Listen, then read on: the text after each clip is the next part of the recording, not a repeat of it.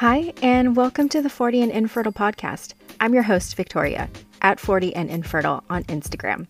I'm a fellow IVF patient, and this is where I share with you my fertility journey in my late 30s and 40s, while also providing you information to minimize your fertility struggles later in life.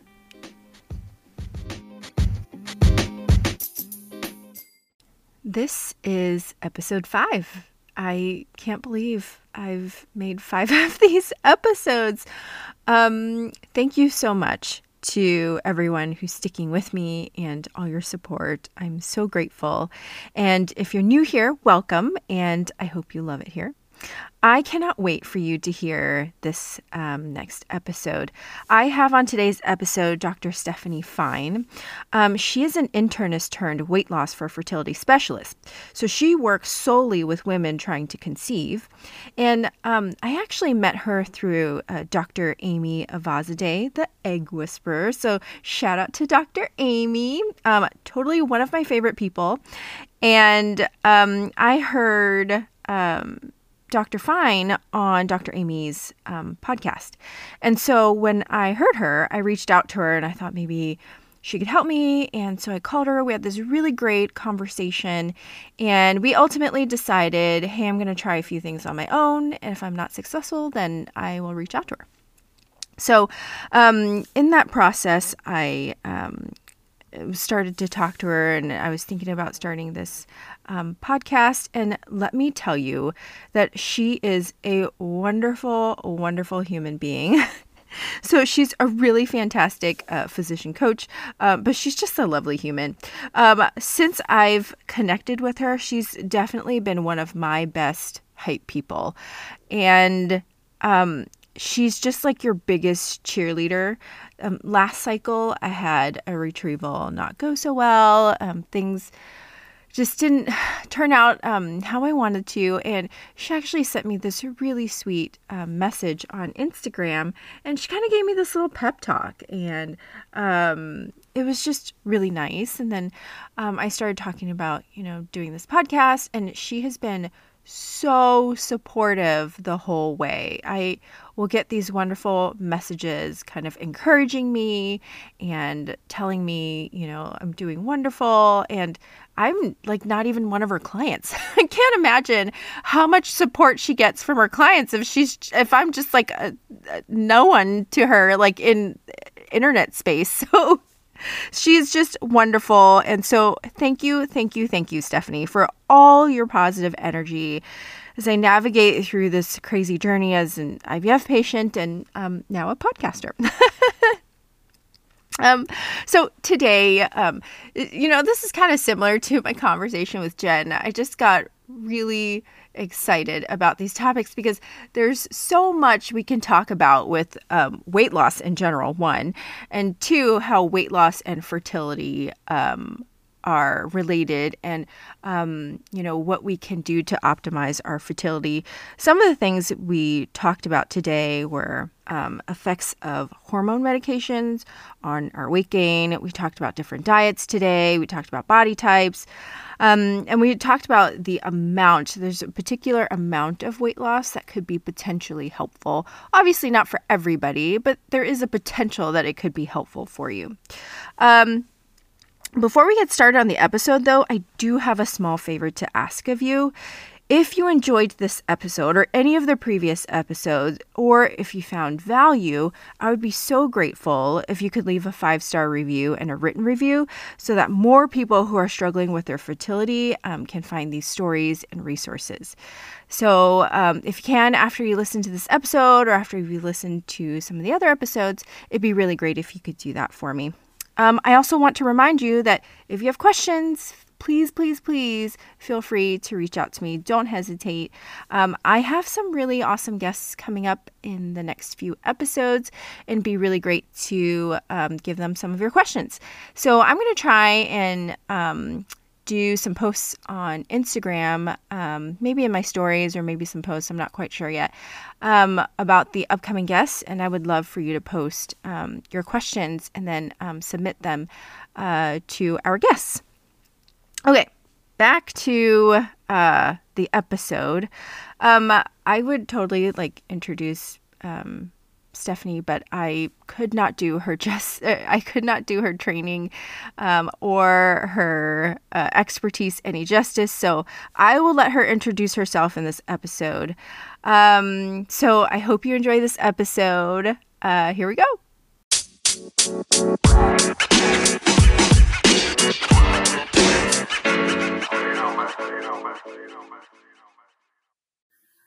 Hi, today we have Dr. Stephanie Fein with us. Thank you so much for joining me today. Is it okay if I talk or if I call you Stephanie, or do you prefer Dr. Fein? It certainly is. No, I love Stephanie. Okay, perfect. Well, thank you so much for taking the time to be with me today. I know. Oh, it's my pleasure. I know you have a super busy schedule, so I'm sure a lot of our IVF listeners will get a lot of value from hearing what you have to say today. So the hard part in all of this is I know that you have many gifts and your expertise. I cannot do justice by doing your introduction. So would you mind please just telling us all how you got into this space in fertility and weight loss and helping women from wherever you kind of started? Oh, absolutely. So I actually am a trained internist, and I was planning on doing that. And I actually got into research about doctors' medical mistakes. And the reason I got into that, and I was going to get my PhD after I had gotten my MD, is because I'm so interested in humanity, like the places where we're vulnerable, and that it's that feels so challenging, that feels so real and raw and human. So that is the theme that takes us through. So anyway, did internal medicine, tried my hand at that, actually did not end up getting my PhD because my son came at 24 weeks. Oh, so I surprise. Yes, exactly.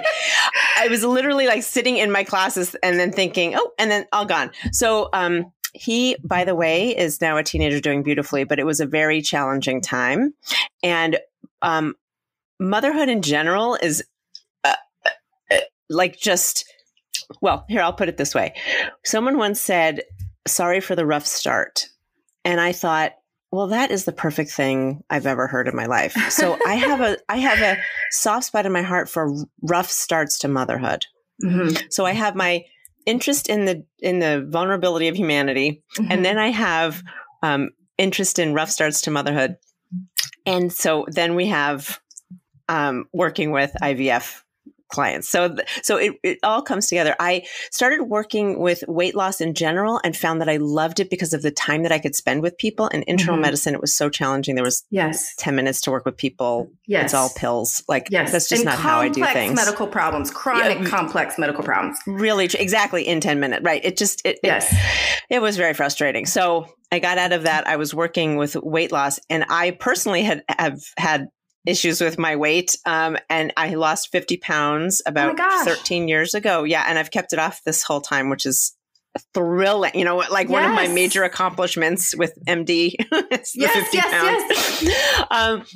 And so I live and breathe this stuff, and I love it. So I love working with women who are interested in changing things and striving for something. And to me, that's what this is. And then if you put weight loss together with striving for motherhood, oh my gosh, you are my human being that I am so in love with and so happy to help.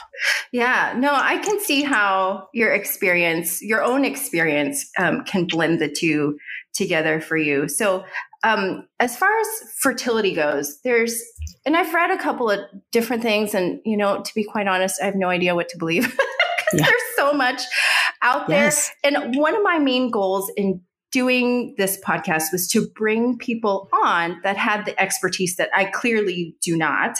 And the other thing I also believe in is data. So, or at least evidence-based data, meaning things that we can take in research and apply it to, whatever we want to apply it to, whether it's chronic disease or fertility. So one of the things I feel like is an interesting space to get into is your space and whether or not different diets have an effect on our fertility.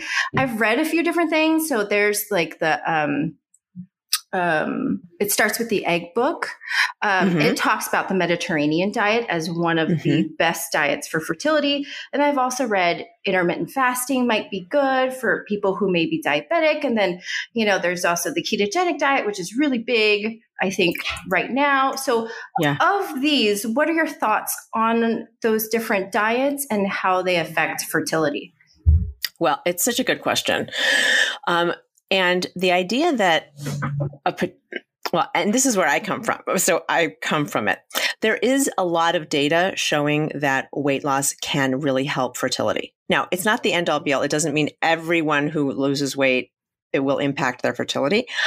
Although on some level, because I've now been doing this a long time, I do think that there is something to it. So I'm going to go back and then I'll go forward. So the fat in and of itself is an endocrine tissue.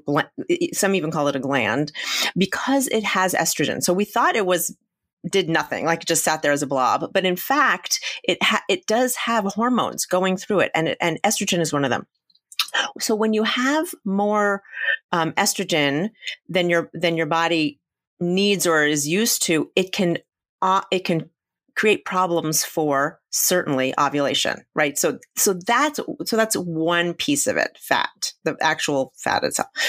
Another really important piece is insulin. And that's, you mentioned that sort of when you were talking about the diabetic piece. So insulin also, when you have higher insulin, either all the time or even if it spikes really high, and then also we can talk about insulin resistance, insulin affects testosterone. It affects the liver in a way that increases testosterone. That's another way that the hormones can get out of whack. So again, especially for ovulation, there looks like there's a lot of things that really affect that. And a lot of studies, a lot of the studies that are on weight loss and IVF, many of them talk about ovulation and that weight loss really looks like it can affect ovulation. So that's only one of the reasons why we might need IVF. You know what I mean? But that seems really, really clear. And so we have the insulin and we have the estrogen with the actual fat tissue. And then we have the insulin that can be affected both by what we eat and also things like timing and also having fat on board. So there's that piece too. Then there's inflammation. And again, fat tissue in and of itself is inflammatory. So there's some inflammation there, but also in our diet, certainly there are foods that can be inflammatory. Now, what's so interesting about that is that it's not across the board. It's not everyone. Some people are sensitive to gluten. Some people aren't. So we don't know which diet is perfect for each human. So you can't say everyone should be on this diet. Yes. Or everyone should be on that diet. It doesn't take humanness into account. First of all, in lifestyle, because not only that, you have then, do you have a kid at home? Do you have, are you working full time? Like what, there's so many things that's why with those diets, it's always interesting to me because the truth is any diet will work, but often temporarily, unless it fits for you, unless it takes your body into account and it's something that's easy for you to do, that's not frustrating, that you can manage, all those things. I'm always looking for the long-term effect. So diets are an interesting part because if you're going on and off of it, none of them work long-term. But each of them may work short term. So that's the thing about dieting. I really have a bigger approach and an individualist approach so that we could find out what's working for you, what doesn't, and then go from there. As a general rule, Mediterranean diets are amazing. Like, you know what I mean? Yeah. But again, they may not work for like that may not, it may be terrible for you to have pasta. Right. You know what I mean? Or, yeah. So that's why, that's why it's always with a caveat. Yeah. Like if it doesn't match your palate or something, then there's no point in doing it. Excellent point. Exactly right. If you hate like, that food. Yes, I hate salmon. And you're like, do the Mediterranean diet. And you're like, well, I'm never going to do this because I hate salmon. That's exactly right. And sometimes it's so interesting because, I don't know if you've been there, but I have sometimes we like make ourselves go into pretzels trying to do something that we don't want to do, right? Just so we can lose weight. I mean, so we're like, oh, there's something wrong with me that I don't like salmon. Yeah. You know what I mean? But I'm here to say there's not. There's nothing wrong with you. Yes. And we can find ways for each person to lose weight, because the bigger picture is the fat loss and then the insulin and the inflammation. So when we work on those three things, we can get what you need. Okay. Oh my gosh. My brain is spinning right now because I have like so many things I want to say about all of this. Okay. I don't even know where to start. So one of the things I'm thinking about too is, how do you know when you're one of those people who could potentially benefit from fat loss? So, or weight loss, fat loss, I guess, however you want to look at it. If technically we're targeting the fat because the fat is the problem, because the fat is that promotes that hormone issue. So how do we know? So are you a believer in the BMI or? So great question. So I do use BMI. The only reason I use it is because the studies have been done using that as a measuring stick. So the thing, of course, as always, is the measuring stick is not measuring anything besides a number. It is not measuring your worth. It is not measuring your beauty. It is not measuring your fertility. Like it is a number that was calculated. So that's why I do use it. And the reason I use it too is because I like to measure how far down you go. You know what I mean? Like, are you down to BMI? You know, that's really helpful to look at too.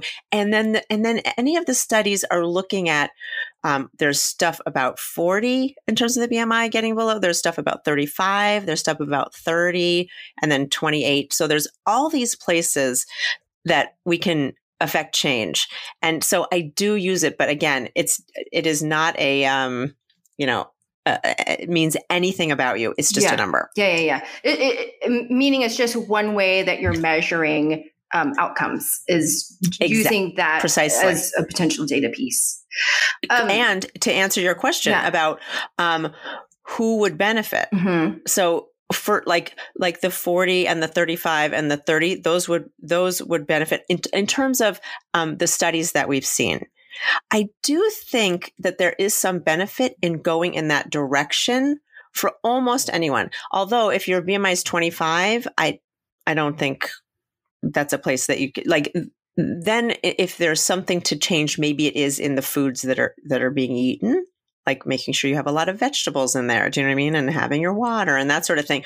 But in terms of fat loss, above 25 would be where I would, be focusing. Do you ever do like body fat measurements, or do you have your patients or clients do that? No, okay. I don't. You're right. I use these proxy numbers. So the scale is also a proxy number, right? Because you're hopping on. We don't know. That doesn't necessarily, I don't know how much fat you actually have. Right. I mean, that's just a number that we're looking at. And exactly. Mm-hmm. And in fact, it's very important, particularly with fertility patients, to have different data points so that we know when it's water, and when it's hormones, and when it's a trigger shot, and when it's you know what I mean? Because it could be so disheartening to hop on that scale and see 3 or 4 pounds up, and you're like, what? Yeah, for sure. And when we know that it's not fat, and we can know that based on what you've been eating and how we're doing, then at least it can calm down a little bit. Mm-hmm.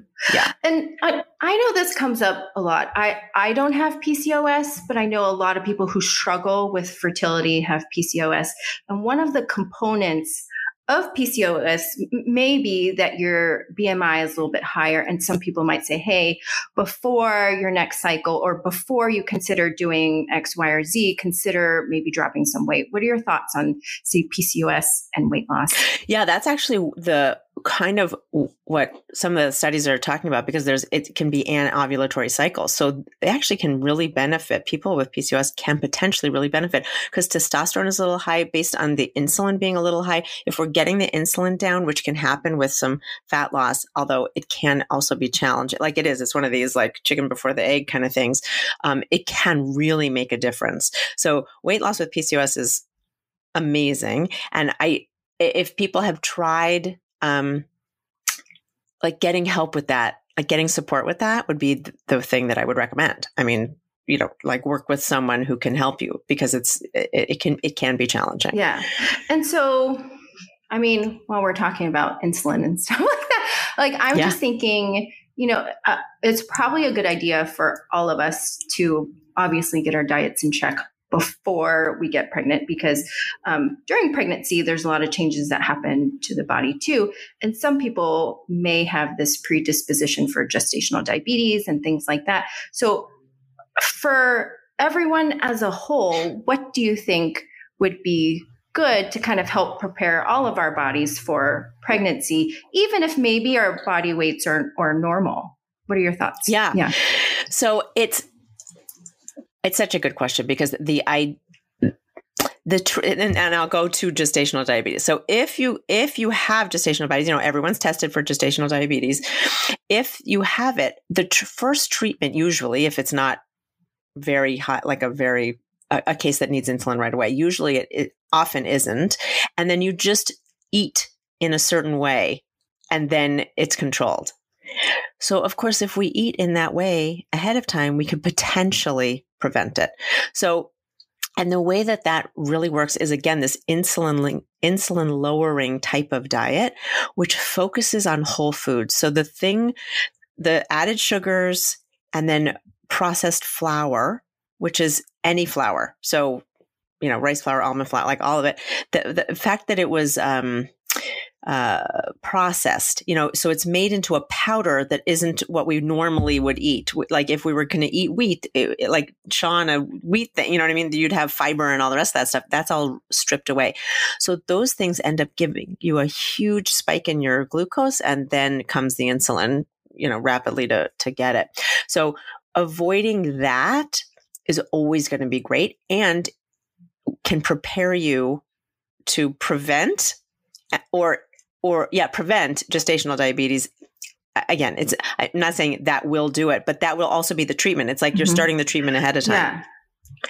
So that's the kind of thing the truth is, whole foods are really as many whole foods as you could possibly have is always going to be the best. And that's just a general amazing thing. Like if it grows from the ground or walks on the earth, or, you know what I mean? Like as minimally processed as possible, and with some fiber and protein in it, that will keep the insulin down. The other thing that keeps insulin down is the fasting, like you were bringing up.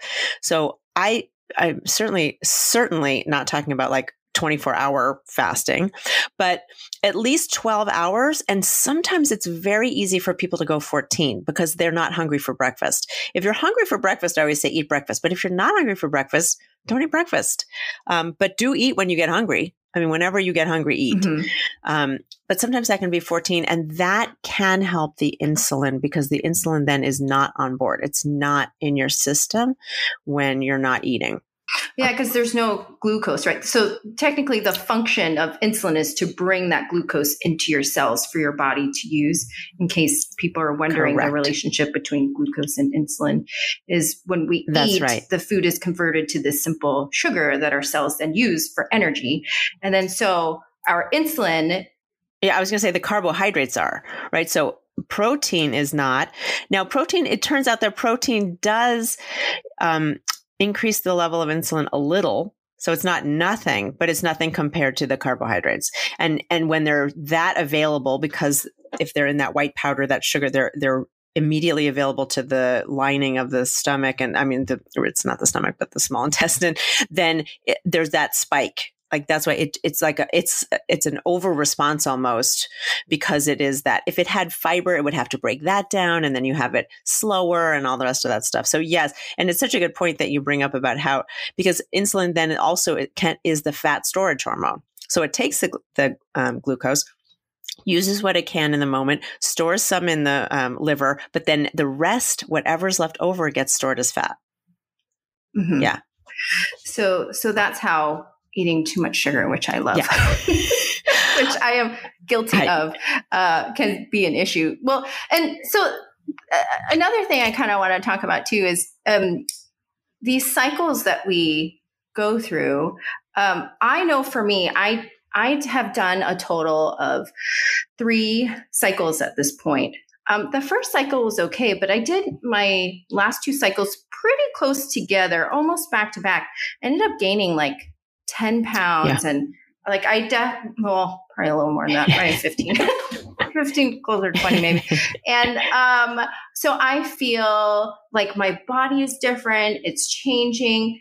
Why do you think some of us experience that? Is it part of the hormones that we're taking? Is it, I've read a couple of things. One of the things, is, all the hormones that we inject, particularly, I think some of us who are older who don't have very many eggs.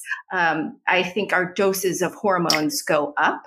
And so I'm wondering what the relationship might be. And then the other thing is I've read that maybe too, because of the emotional part of it, we tend to eat maybe a little bit more, or maybe not as well as we would have, on any other given day. So what are your thoughts on that? Do you find that some of your patients or anybody talk to you about that after a cycle? Oh, yes. I mean, because I work with people going through cycles normally. So we are 100% talking about that. And it is a combination of both of the things that you said. So definitely people react to hormones differently. And very often there's water retention. Often too, there is, so separate of the emotional part, because I'll talk about that in a minute, there is actually like you get hungrier or you have cravings. Like those things are real parts of what hormones can do. So that definitely happens. So we have that piece. Now, if we only had that piece, then within a week or two after, you could be back to where you were before. But we don't only have that piece. So I love knowing about that, about the piece with the hormones, the pure hormones part, because we can mitigate that. We can figure that out with when we have the data and we're looking at, we know what's going on there. That wild card and the part is the emotional part, because it is so emotional. Like it's chock full. Like there's no part of it that is not emotional. And so if we're used to coping with food, which many of us are, I mean, like it's the most available, it's societally fine, it's not like shooting up heroin, you know what I mean? Like, like it is, there are so many reasons why we use it as a coping mechanism that of course we're going to use it now. And it's so emotional. So it's not like, I don't know, a due date for a project at work, which it can even be stressful. Yes. It's way more than that. Yes. So that's why that piece. And so like, again, you can't have a program or lose weight without dealing with that piece. People try to do that all the time, but it doesn't work long-term at all. And when I say long-term, I'm not even talking about for a very long time. I talk about long-term forever, through pregnancy, after pregnancy, up to pregnancy, all of it. I talk about it all. But when people are talking about diets, it's usually that's not what they're talking about. They're talking about short term. So, but if you're really ever going to change how you relate to your body in terms of fat loss and a size that you're happy with, you have to deal with emotional eating. Like it's not possible otherwise. Mm-hmm. Mm-hmm. Do you encourage your patients or clients to have a therapist? Oh my God, I love therapists. Yeah. So I'm on this like personal like vendetta to be like tell people, I'm like, everybody needs a therapist. We need to take the stigma off of therapy. Yes. So I feel like there's so many parts of this where people would benefit from speaking to a therapist. So do you find that you have patients or clients that are more successful when they have the combination of, say, help from you and help from a therapist to deal with all of these components? Yes, I love therapists. So there are times when it will be clear to both me and the client. Like it's not just like me, like, oh, you really need a therapist. It is just like a clear thing, and then it's easy for us to talk about. Also, a lot of people will come with a therapist, like you're saying. They'll have a therapist and also get help, with this. And you're right, the emotional eating part is an overlap. So I work with it in a sort of a cognitive behavioral way, which, it can be parts of therapy, but I'm definitely not a therapist, and so there are like trauma thing, any of that sort of thing above my pay grade. Like that's not, so those are the kinds of things. So I do think that working to get, like when someone's working with a therapist and it's like, it can get you the success that you want. And here's the thing. And this is what I love. It's forever. It changes your relationship with food forever. So it's not like we're talking about you're doing 6 months like I said, like a diet, you know what I mean? Like on and off. This is changing your brain and how you're thinking about food that will last you. And that's why you can, on your way up to this pregnancy, after pregnancy, with the second pregnancy, do you know what I mean? Like you could manage through all of it because you're going to be learning how to cope. And let me tell you something.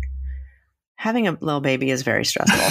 like I said, rough start to motherhood is one thing. But then when we get there, so if you're already managing because of all that you had to go through ahead of time, you're light years, honestly, light years, above anyone else who is just having a baby. Yeah. No, I think that's super helpful because like I said, I'm in this crusade to like tell people like everybody needs a therapist because I really think if anything the last 2 years has taught us is that we neglect all of our mental, emotional health, for much too long. We've done that. And we do a good job of coping in many different ways. Like you say, food is a big one because it's so socially accepted, right? Because you say, oh, well, I had a really crummy day, or, I didn't get a promotion or whatever. And then they're like, oh, well, let's go get some to eat, or let's go get some ice cream, or I need to get cupcakes, or donuts will make me feel or better. Margarita. Yeah, totally. Right. Right. Yeah. And so I feel like not that you can't or shouldn't, I think having treats every now and then is better than, because I've done that whole thing where you're like nothing. And then, never. Right. And then all that happens is in about 2 months, I go crazy and I eat everything in sight. And then all my progress is like tanked. Right. Exactly. Conscious decisions is the best thing. So like, it's my birthday. I for sure want my favorite XYZ. Yes. Brilliant. Yes. Great. Yes. Yeah, for sure. It's just, of course, that every single solitary day having 4 cupcakes that's not going to, if you want to lose weight, then that's not going to get you where you want to go. But if you don't want to lose weight, that, you know what I mean? Like that. Yes. That's its own thing. Yes. Right. Yeah.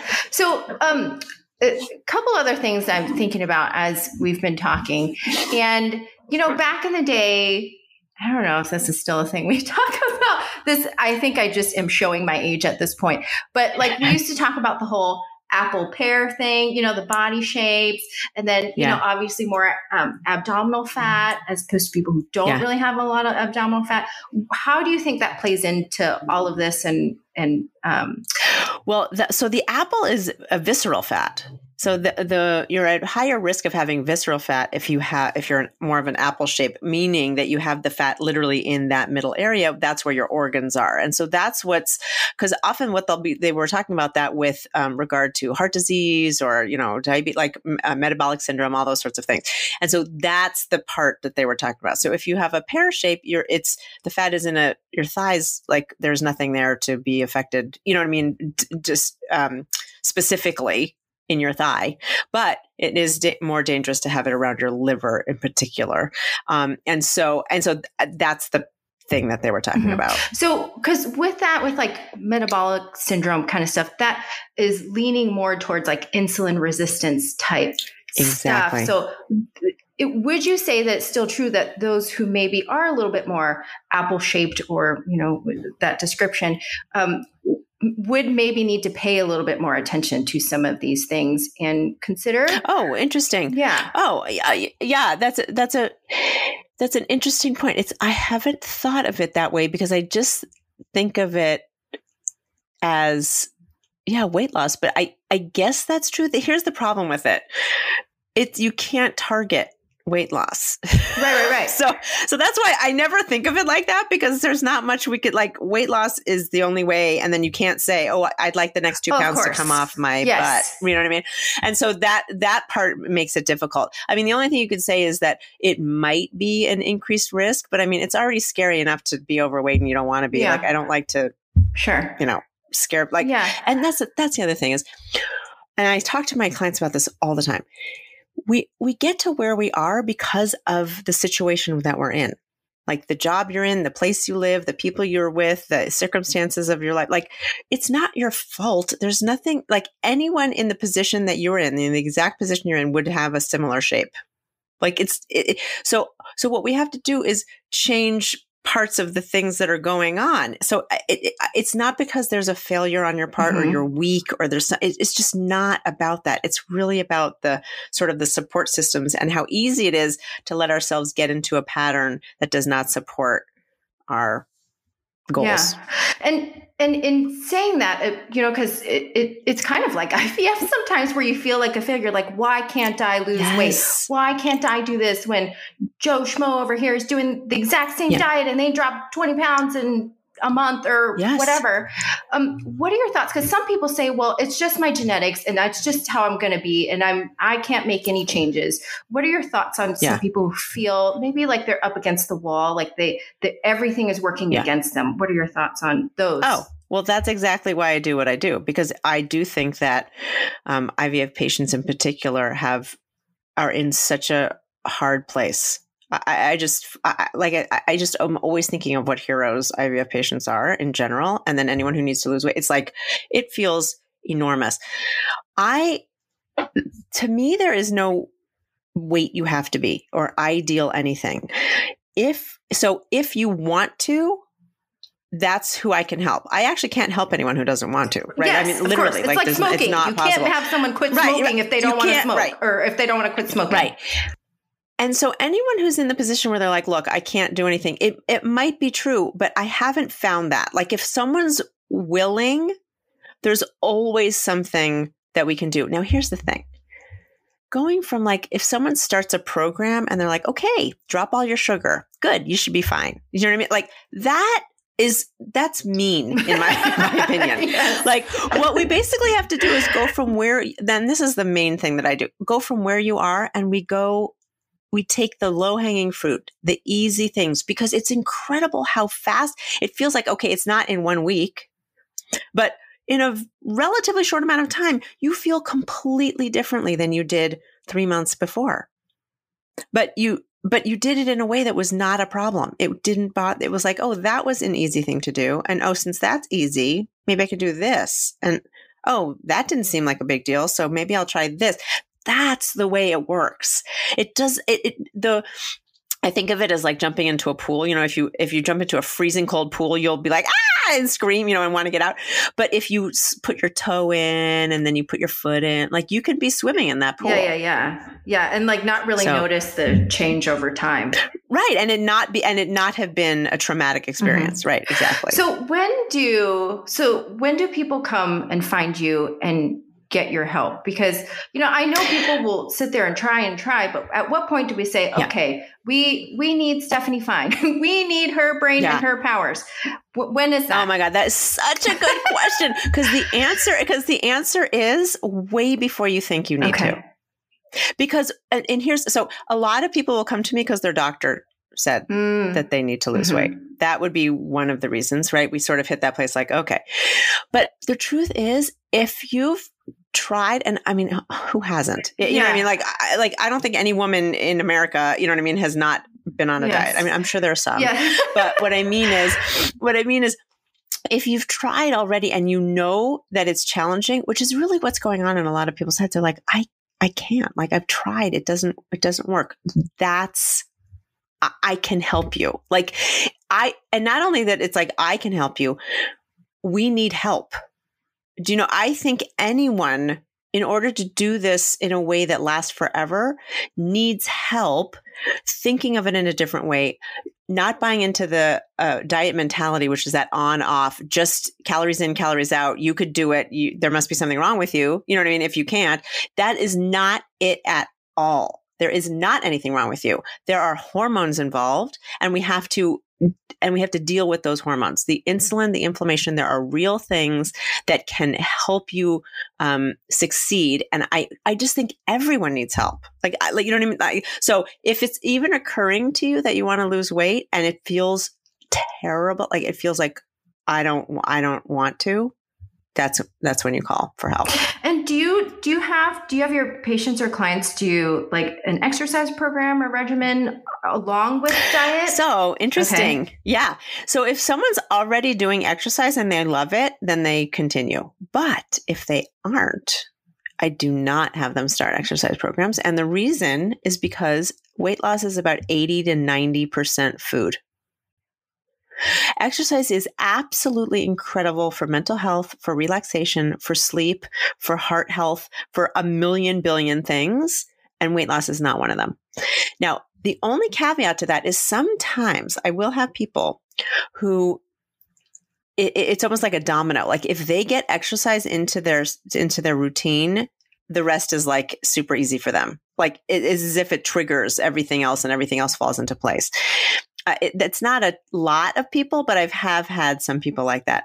But when you're going through stuff where you're changing things, I don't want to put exercise as one of the changes because it doesn't give us as much bang for our buck as other changes, particularly with food. So usually I don't. Yeah, that's really nice because I think for some people who just loathe exercise, they're just like, are you going to make me go run 3 miles, for 3 days a week or whatever in order to do this? And some people, like, I hate running. I hate it. I'll do other stuff and I'm one of those people who, if I stop doing it, I'm like, it's like pulling teeth. It really takes a lot out of me to actually do it. But once I get going, I'm like, okay, I feel good. Like, after a long day, you're like, it does, like you said, it's a good cathartic exercise to do to get that energy out. And maybe if you had a bad cycle, or maybe if things aren't going as well, it's a nice way for us to decompress.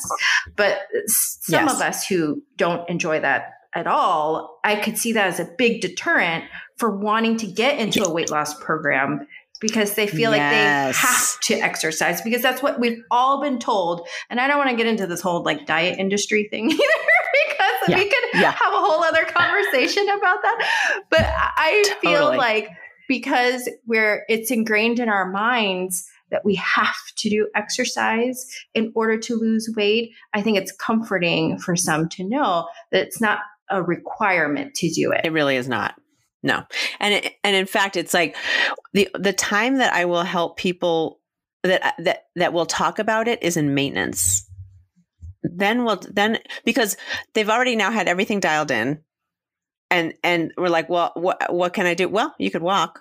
Yeah, I mean, and walking, and actually there's evidence to show that walking is like the number one thing.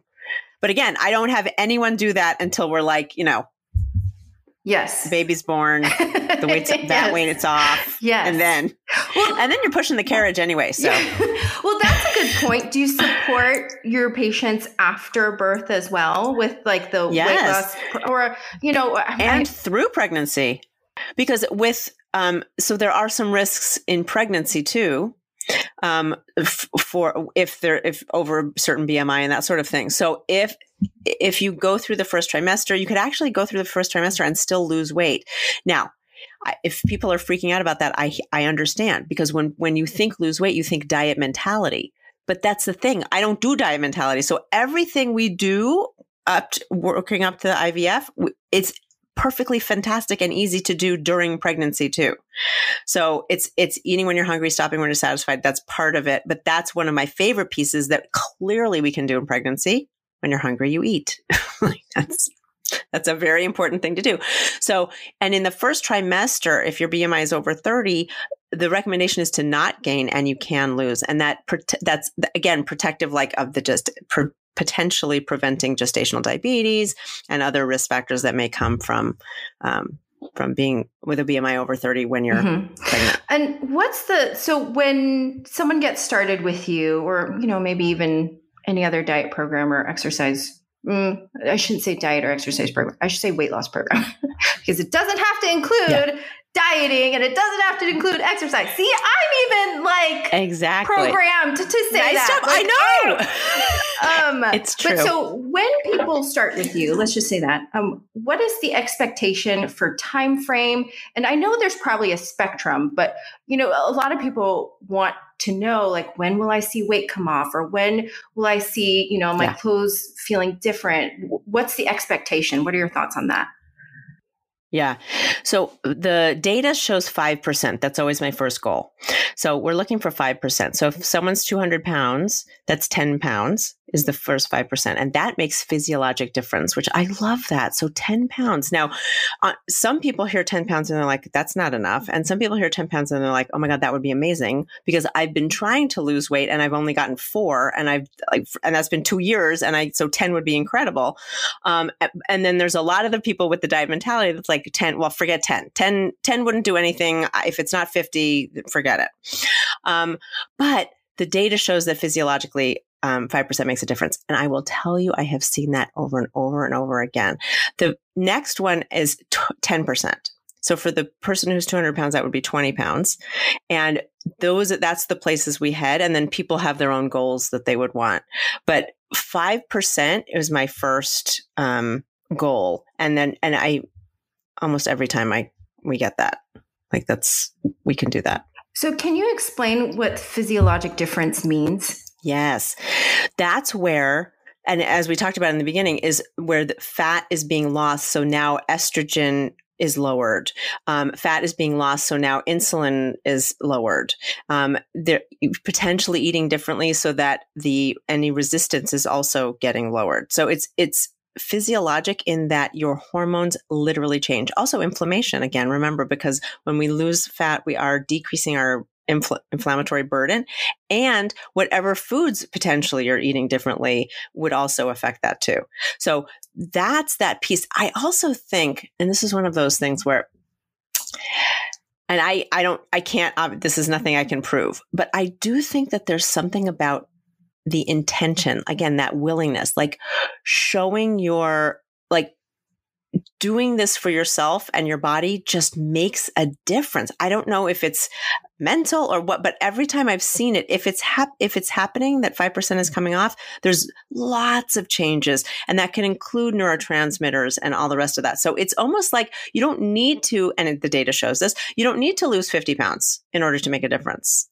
And I've seen that, like that is true. I do know that we just need a little hormone difference. Mm-hmm. So of all the people that you've worked with in the past, what do you think is the biggest barrier? What do you think people struggle with the most that you find that's common across the board? Yeah, I think it's this all or nothing thinking, the diet piece. It's just so ingrained. It's like breathing. Like we can't, it's hard to imagine any other way besides I have to never eat the things that I love again. You know, I have to become a totally different human being.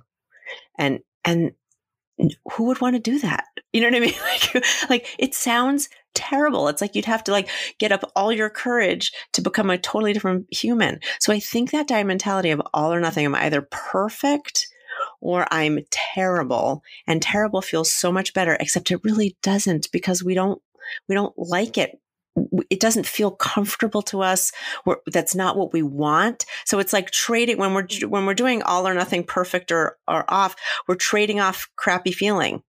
You know what I mean? And so my hope is for us to get to a place where there's nice feeling, like there's good feeling. Of course, there's some discomfort. Like sometimes you would want the donut and you're deciding not to because you're going to have it tomorrow with your friend at your favorite place. And so today isn't the best day to decide to have the donut. Doesn't mean you're never having a donut. It just means this crappy donut that's been in the office, room, pool room for 2 days is not worth it. But the one at Krispy Kreme that's warm, whatever, that's the one I'm going to have. And those kinds of choices are so good. Then that's not black and white. That's not all or nothing. I'm having a donut. I'm just having a damn good one. Right. I'm going to make it worth my while. Yes. Yeah. And you know what? That's our life. Mm-hmm. Our life should be worth it. All the choices we make in our life should be about the things that we really want, not the scraps. Yes. And I want that for all women always. Yes. Do not settle for the scraps. Yes. We get to have the best. Yes. Oh my gosh. That's that needs to be framed up on everyone's wall. Do not settle for scraps. I think, oh my gosh, that speaks it speaks to so many aspects of our lives that it's and it's so funny how much that plays into all of this food and weight stuff too. It's we like to think that it's in this narrow box that we just deal with. We just deal with weight. but it's so much more than that. 100, you got it. 100%. One of my very favorite sayings is how we do one thing is how we do everything. So when I talk about Black at One thinking about dieting, that I'm either perfect or I'm not, guess what? We think that about our work. We think that about our clothing. We think that about our house. We think that about our relationship. We think that about everything, all or nothing. It's very painful. The truth is, when I can help someone start to see the gray areas of food, it bleeds into all the parts of their life. They're like, oh, I can be uncomfortable with my sister-in-law, but I can make it so that I don't have to never see her again. Right. Yeah. I can put boundaries around the situation where I can participate with my family. I can feel safe in the environment and then not deal with her on whatever levels. You know what I'm saying? Like it doesn't have to be all or nothing, huge, big and small. It can be easier than that. Yes. I think that's interesting too, because in my 20s, I did that thing where it's like, you cannot touch candy. You cannot touch anything. You're only going to eat salads, and salads are all going to eat with grilled chicken with nothing on it forever and ever and ever and ever. I was miserable. God. I hated life. I lost weight, but I hated life. And so it's the other thing I learned too, because after that, if you can imagine, I went haywire, right? Afterwards, I just ate everything inside because it had been gone for so long. I thought, I just need to have it all right now. And then I had to start thinking about there's always more. So instead of like eating all of it now, I can have more. This is not all of the supply of all of it that I need to have right now. I can save it for later. I can have more later if I want, or I can get some more tomorrow. I don't have to eat it all right now. And that's such a great shift. That's a huge, huge mind shift right there that you're talking about. It's that it does feel like it's going away. When we have that mentality of like, I will never see this again, we do overeat. So getting to the place where you could stop eating when you're satisfied and you could throw away some food. Oh, I mean, that's huge for some people. They're like, I can't throw away food. I mean, you could wrap it up and put it away for later, but you know what I'm saying? Like you don't have to eat it. Right. Yes. You can have it again. Yes. That's huge. Well, and that comes from like so many, oh my gosh, I'm getting so excited. Okay. Because they can come from like so many different avenues in your life, because, when I grew up, I did not grow up with a lot of money. And so when food was put on your plate, you do not waste food. You eat it all because you're a grateful kid. Yes. Right? Yes. You need to be grateful. You're lucky you have food on your plate. So you're going to finish it all and not complain about what you have on your plate. So then I felt this compulsion to like clear my plate. If I didn't clear it, it didn't feel right, because then I was wasting food or whatever. And so I think changing that too for some is a big very deal. Hard. Yeah, it is a very big deal. Now, bless our caregivers. You know what I mean? I mean, they were only trying to do what was best for us. Yes, but 100%. That really does set up a terrible thing. I mean, honestly, I'm sure I did it to my kids. I mean, like you're like, please eat the food. I'm so worried that you're going to shrivel up. I mean, it doesn't make any. It really. I mean, if you think about it, it doesn't make a lot of sense. But it came from a nice place. But yes, we're stuck with it. And you do get to a point where you're like, and you think about it, like, I can have this again. I can wrap this up. Not only, and actually, I mean, on this other, like cognitively too, we could just be like, you're saving money. Like if you're not, right. It's two meals, not just one. Right, it's two meals. Exactly. Really, I mean, it really can be like that. But that has to be examined. You're right. That holds a lot of people back. Yeah, and so like for me, when I started to change that mindset of like there is more, or there can be more. Then I feel like, oh, okay, like I can get a donut next week if I want to. This is not the last donut I'm ever going to eat ever. It's not the last donut I'm never going to look at, or I can buy more of these chips next week if I want more. I'm only going to eat this much today, or whatever the plan is. I think it was an interesting concept. It's actually brain chemistry on that. That's actually brilliant that you said that, and it's totally true. That's actually something I work on with urges. So telling yourself, I can have that tomorrow. If I want that, no problem. I'm just going to have it tomorrow. And that sets up, it takes away the automaticity of, I want something, I'll eat it. I want something, I'll eat it. You have that a little bit of space in there so then you realize that you can have an urge and not have to be controlled by it. You can make decisions around it, right? And that little aspect that you talk about of I can have it tomorrow is very useful. Mm-hmm. Like abundance versus scarcity. I think when we think scarcity, we're like, hoard. You know? 100%. Yes. And it shows up in food. Yes. It shows up and it shows up on our body. Right. Yes. Yeah. And I'm by no means perfect. I'm after my last cycle, I'm like, oh my gosh, like my pants don't fit, So I'm definitely one of those people who's like, okay, like I got to figure out which of these things I'm doing. Because it, like you said, it kind of creeps up. Like the reverse happens. As nice as it can be to slowly peel away things, I think the same thing can happen where things slowly pile back on without you 100%. Even noticing. And that's why the noticing is the thing that matters. Yeah. Because the sooner you notice, the sooner you can do something about it. Yeah. Staying engaged does make a difference. And that's one of the main things that I start with, because we have to be engaged, because we don't want to know. We don't want, like what you're saying, like, you're like, I can't deal with that right now. Like I have more things to deal with. And so we don't get on the scale and we don't look in our pants and we just start to, this is so interesting. We just start to pick those other pants. Do you know what I'm saying? Yes, like, yes. Like, oh right. My God, yes. Like the ones don't fit. So you're just like, oh no, I want to wear these today. Right. Yes. All of a sudden they start going to the back of the closet where you never pull them out and again. You never, right. Yes. And then because you're like, because it's uncomfortable, like our emotions sometimes it's uncomfortable. So we just don't deal with them. Exactly. 100%. You're like, I'm just going to start wearing these looser ones. Exactly. Right. Yes. Oh, but I like the color better. Yes. Oh no, these ones are my favorite. Oh my gosh. Guilty as charged. I've done it. I may be doing it right now. I don't know.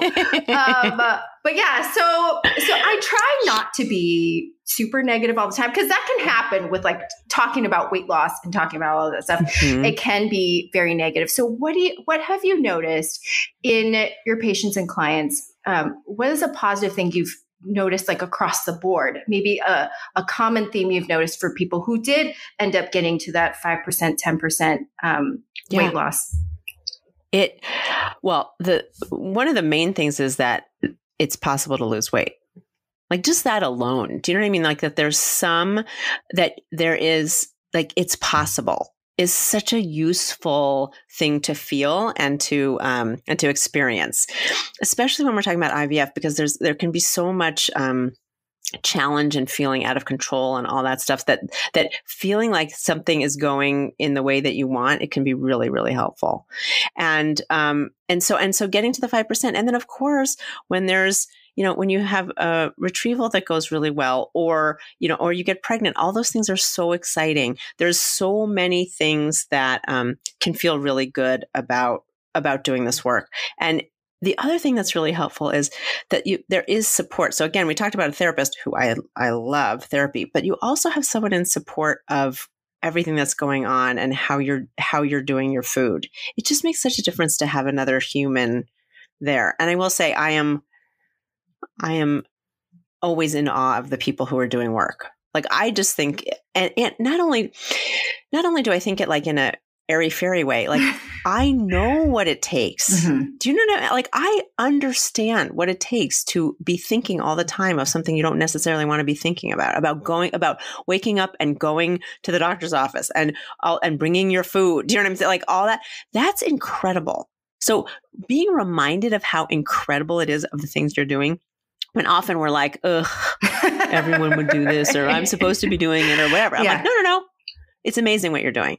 That piece. I love that piece about having an internal, like changing the internal dialogue to, oh no, that I am doing amazing things. I am. Mm-hmm. Gosh, we could go all day on this stuff. Like, I feel like the positive self-talk stuff is is hard for us. I think particularly women, we are exceptionally hard on ourselves. And then especially if we're going through this IVF stuff, I think allowing us space to say, hey, I am doing something right when it feels like everything is going wrong. You know, if 100%. you're not, you know, if your retrieval didn't turn out well, or you have poor quality eggs or whatever, you, as a woman, as an IVF patient, you feel like, you know, why can't I do it? You know, you feel like you're failing. You feel like you can't get it right. So it's easy to beat yourself up during the whole process. Absolutely. And that's that piece where bodies are like not everyone sees with their eyes. You know what I mean? Not everyone hears. Like our bodies are miracles, and there's things that are going on when we can separate out like who we are and our bodies. It can, like, again, getting a little space there can be really, really helpful, because oh my goodness. And when we take it so personally, it's heart-wrenching. But when we can have a little bit of space, just a little, not that we wouldn't wish for a different thing, but that we have what we have, and we're going to make decisions based on the knowledge that we have, on the data that we have, on all the things that we've done. We're going to keep going and then make a decision based on that. Mm-hmm. Totally. Yeah. I was talking to, on my last episode, I had a fellow IVF patient on, and I kind of asked her, like, what is one of the tips you would give like fellow IVF patients? And one of the things she said was, give yourself some grace. Excuse me. Cause I was like, I think we do a terrible job of saying, you know what, we're doing the best we can right now. And that is all we can do. And that is okay. It's huge. It's doing the best we can do is amazing. Because the best we can do is fantastic. And even if it looks like nothing, it's amazing, because we do have a choice of not doing that. So it's anytime, it's absolutely incredible. The grace is the most important thing. Yeah. And it's so funny. I feel like weight loss and the IVF fertility journey kind of run parallel. They're very similar things where in your weight loss, excuse me, in your weight loss, you feel like, like you tend to beat yourself up, like, oh, I'm not losing weight fast enough. I'm not where our goals were. So, I'm less than, that's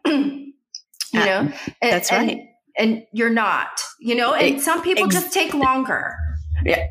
There are like with IVF and like with fertility and hormone, there's hormones involved. It really isn't just 1 calorie in, 1 calorie out. It's really not that simple. And believe me, if it was, everyone would be where they wanted to be. It's way more complicated than that. And so working with your body, with what's going on, with the best available information out there, it takes some time and some grace is a perfect word. Mm-hmm. Yeah. I can't take credit for that. So I know. Well. I have to give Jen credit for that. Yeah. But so do you have, and it'd be great, to hear if there is one, but do you have any success stories you want to share for some of your patients who've, lost some weight and then, were successful in their journey? Yes. It's so, that part, of course, is really, really fun.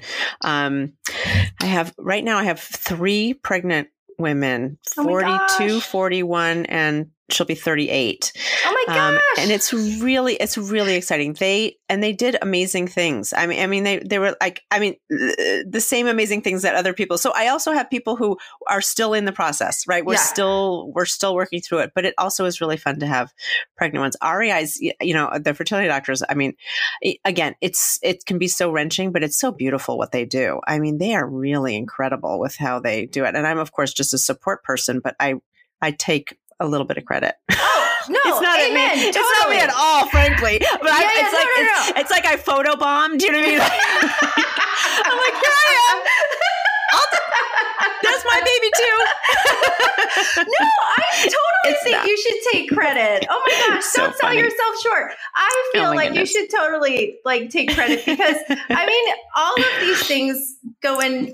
all of these things contribute to, They the do. success. And you may not have gone in there to pluck that egg out, or you didn't like transfer it into the uterus, but you were there. You helped create that healthy egg, okay? Yeah. That It's so body that's fun. housing the egg, like you had a part in that. So I'm like all for that. I think I'm giving you credit. So thank you. And it really is, of course, that part is the really fun part. And of course, it's also, as everyone would imagine, it's anxiety producing, the whole thing, the pregnancy until the baby's out, you know what I mean? There's all that, but it's beautiful because the things that we did together before continue to help through the pregnancy and after and everything else. So it's really nice. It really is a mind shift. There really is a different way of looking at food and yourself and all the rest of that stuff. And that makes a huge difference. Do you feel like the proud auntie sometimes? Totally. That's exactly. I'm like, show me my baby, please. I know.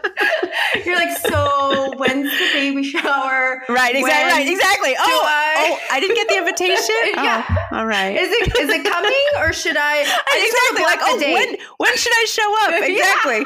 What time? Exactly. You're like, I'm just waiting. And if you need me to be in the maternity photos, I can be. I'll be there. Exactly. Like, no problem. Yeah. I'll make space in my schedule to show up. Yeah. It's all good. Exactly. Totally. Like, I can make time for that. It's no big deal.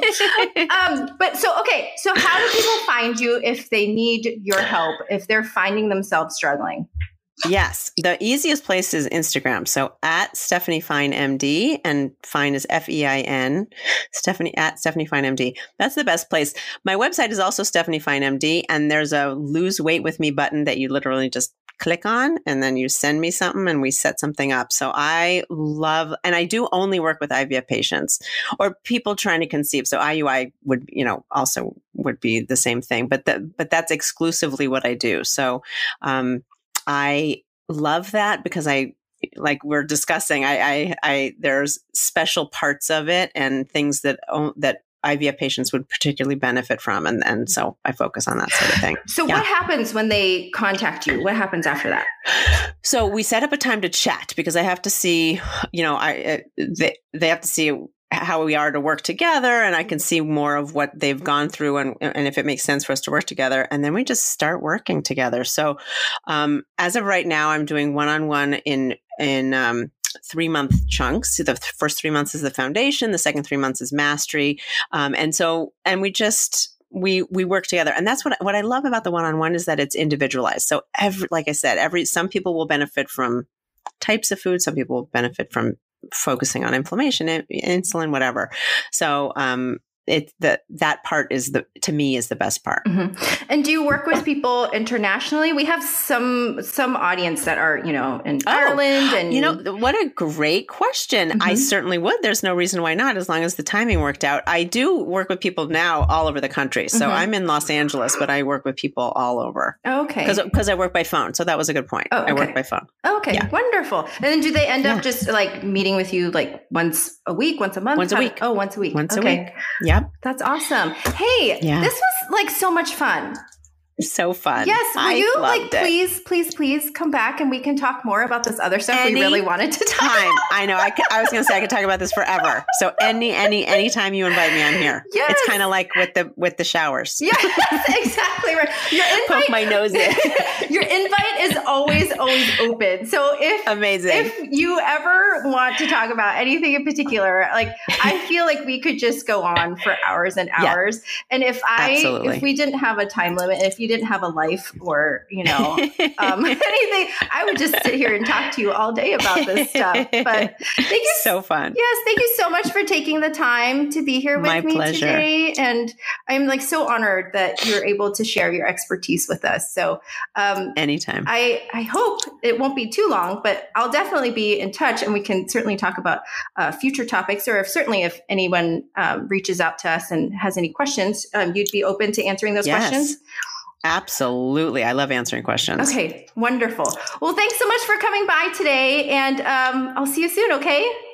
Thank you. Thanks. Bye. Bye. I want to thank you for tuning in today. I hope you found today's episode helpful. If you want a question or topic covered in future episodes, please feel free to reach out to me on Instagram at 40 and Infertile. Make sure you hit the subscribe button for alerts and new episodes, and I hope to see you back again soon.